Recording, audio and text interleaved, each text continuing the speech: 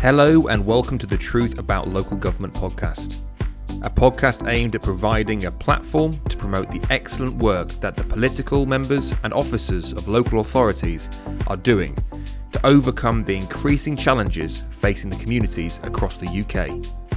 Additionally, we will be promoting the wider way of career opportunities that exist within local government. We hope this podcast will help drive engagement between the public and local authorities across the UK.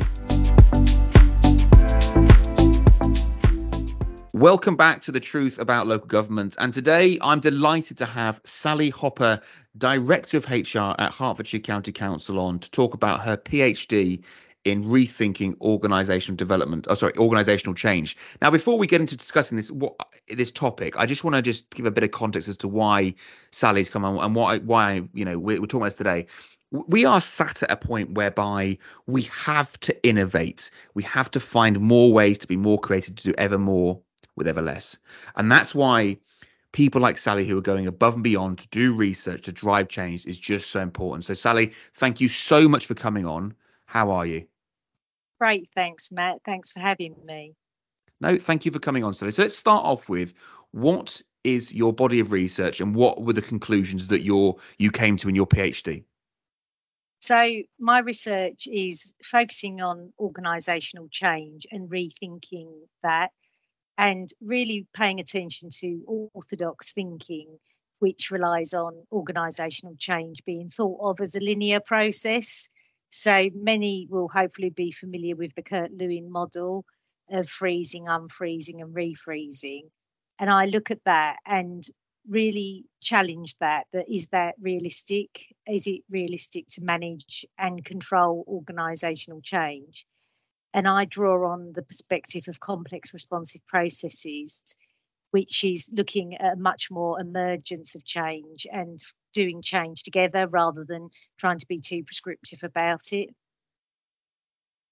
I know we were going to do the inspiration at the end, but I want to get into this now because that's such a big piece of work to do alongside an already incredibly busy job. Where did the inspiration come from you to do this piece of research?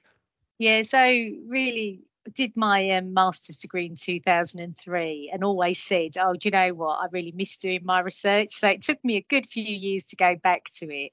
But the inspiration is that I've been in HR for a really long time. And when I first started doing organisational change, my younger self, I used to think, goodness me, I'm not very good at this. And then when you read the orthodox research on organisational change, it kind of makes you feel a bit better, because it does say that 50 to 70% of organisational change fails. And to doing organisational change, my younger self, I used to think, goodness me, I'm not very good at this. And then when you read the orthodox research on organisational change, it kind of makes you feel a bit better, because it does say that 50 to 70% of organisational change fails. And that really fascinates me, because I think that's not that good, really, is it? So at first I thought it was just that I wasn't very good at it. And then I thought, no, it's a bit more complicated than that. So my inspiration was to look at alternative ways of doing organisational change. And I think sometimes in organisational life, certainly in my experience, it can become very scripted and very performative. So people sort of plan what they're going to say and make a big announcement.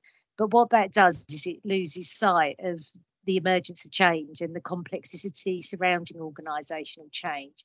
And it means that the organisational change can be a bit sort of, people feel that they stand before that message, and they're not necessarily having an opportunity to help inform what might happen next.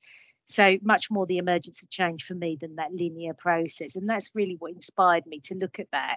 And I found it really fascinating because Kurt-Lewin, as I've already cited, he's very much really drawn upon. He wrote in 1947, but still he's very much quoted now.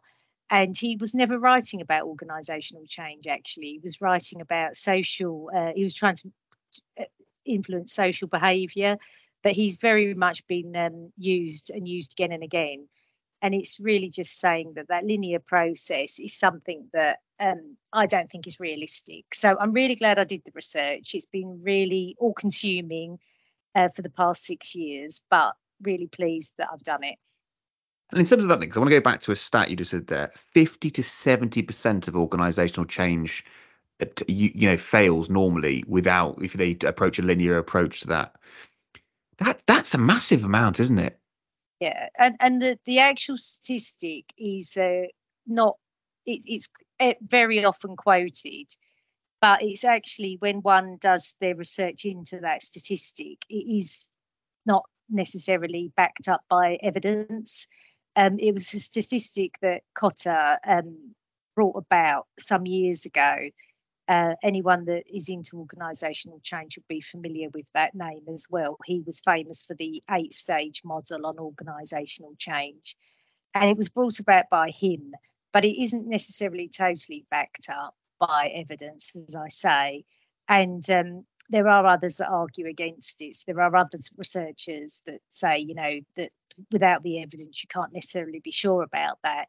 But as a professional body in the CIPD and as HR practitioners, it is a figure that is very often quoted. So I think it's, relevant to the conversation.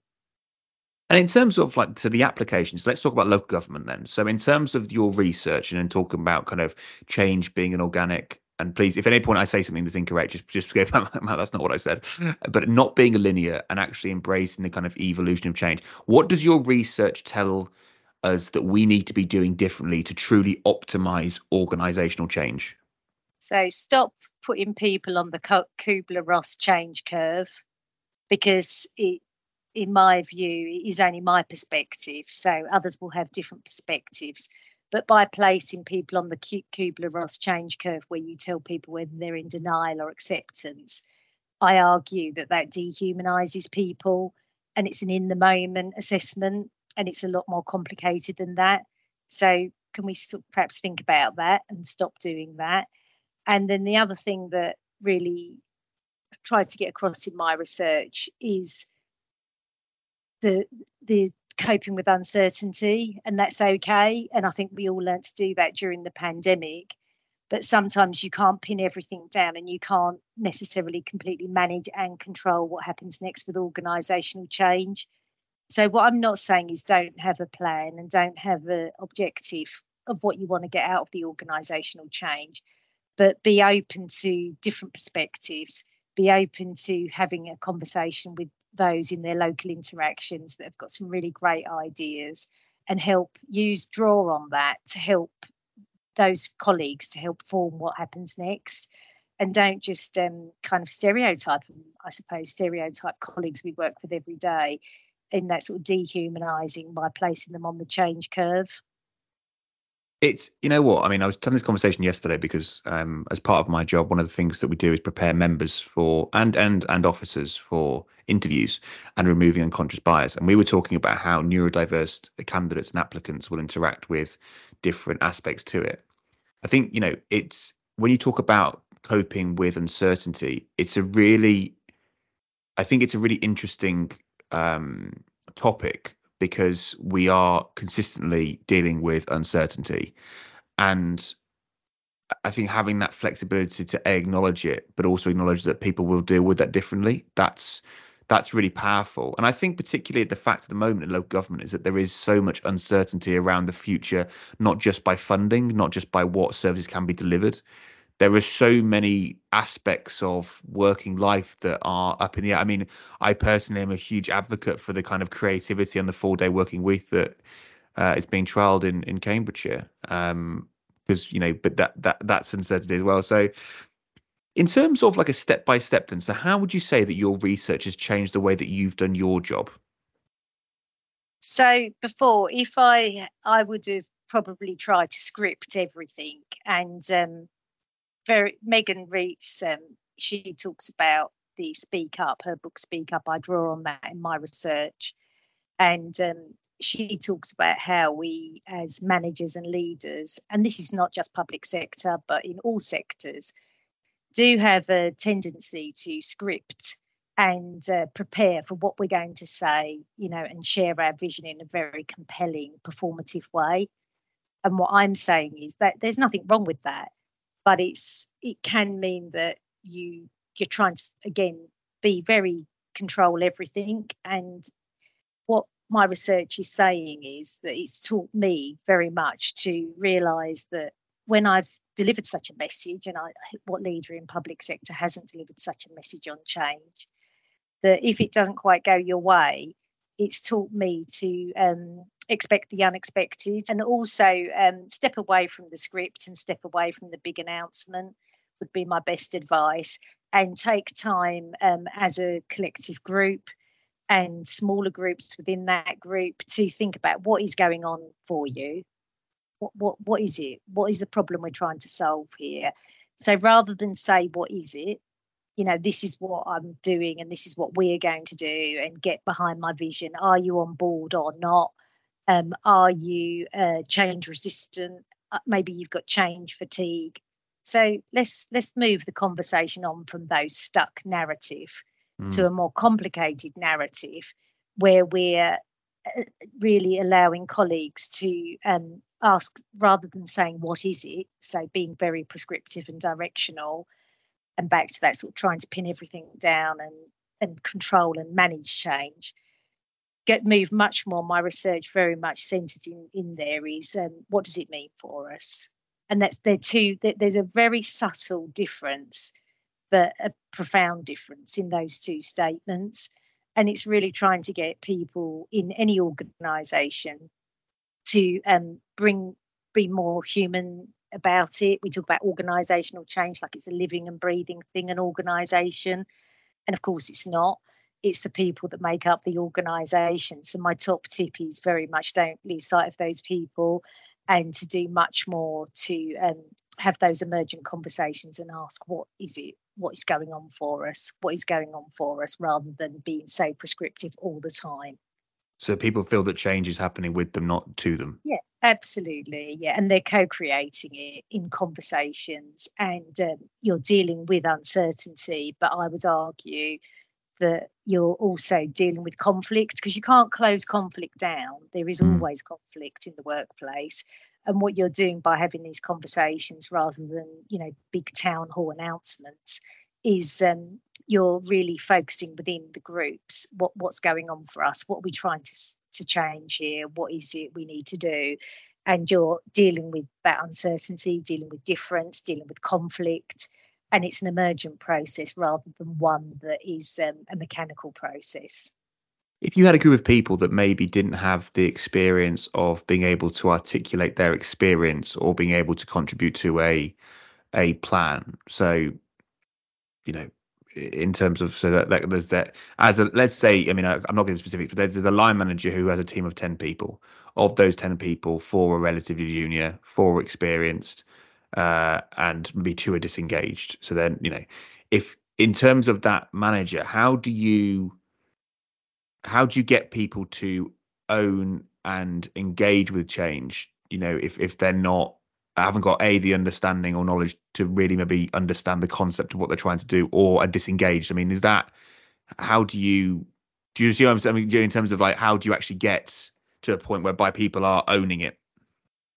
Yeah, so I think that first of all, they would be like that. That's generalisable. Those behaviours are generalisable, whether they were doing it in a sort of very linear, orthodox way of managing change, or whether instead thinking about the emergence of change. So I would say that those behaviours are generalisable to both. And I think that's where leaders do need to recognise the diversity of their teams, which is a great thing, but use their best skills to provide opportunities for all of those colleagues to have that conversation, and different contributions will come from that. But I think not having it at all is probably not going to get the best outcomes for that team. So it's working with your team, understanding your team, and like any great team, recognising everyone's got a contribution to make, even though they may do it in different ways and have different, approaches. No, it's absolutely fantastic. And so what's group, next for you? Yeah, sorry. Sorry, the thing I do is it's called it's group analysis, which is a group coming together basically without a script. And popularly known, Matt, as think tanks. So I love a think tank, which is that, we don't have a script. We've got, here's what we're trying to do. Let's have a conversation and let's work it out together and come to hopefully some really great outcomes that will be sustainable. Yeah, it's really refreshing to hear that, because I completely agree with you. I think the rigidity of a formal approach and a linear approach is just so ineffective, but people stick to it because it's comfortable. It's what they know. And actually, yeah. So I guess really, what's next for yourself, Sally, with this? I mean, do you see yourself taking this research further? Do you see like there's a further evolution of this?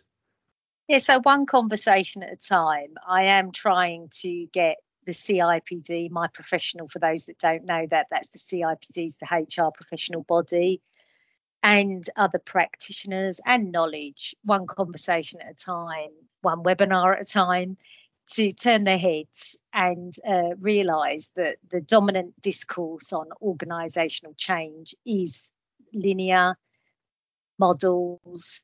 Let's just create another model to help us with this. This is just going to be just the thing to stop it going wrong. And one conversation at a time, I'm trying to get people to realise that organisational change is a lot more complicated than that. It should be really thinking about the great skills, the great talents you've got in your workforces, and drawing on that skills and talent to really realise that you can't make things, can't rarefy it and make it one big whole thing.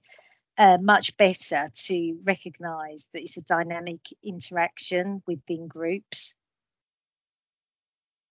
I think it genuinely is a very, very important message that needs to be shared. And we are sharing it today, which is lovely. So, Sally, thank you so much for coming on and talking about your research around organisational change. And it's been a really interesting episode. And I hope that those listening at home, you've taken away from this that, change is not linear, change is emerging, and that we need to act in such a way that understands and embraces that. But Sally, thank you so much for your time. Thank you, Matt. You have been listening to The Truth About Local Government. Today we've had Sally Hopper, Director of HR at Hertfordshire County Council, talking about her PhD in rethinking organisational change. If you enjoyed the episode, as always, please share, like, and tune back in for more interesting episodes later in the week. Goodbye for now. Thank you for listening to The Truth About Local Government podcast. Now, 87% of listeners who enjoyed the podcast do not leave a review, follow the podcast, or share it. Please, if you liked it, review it, share it, and let's keep spreading the positive message about local government.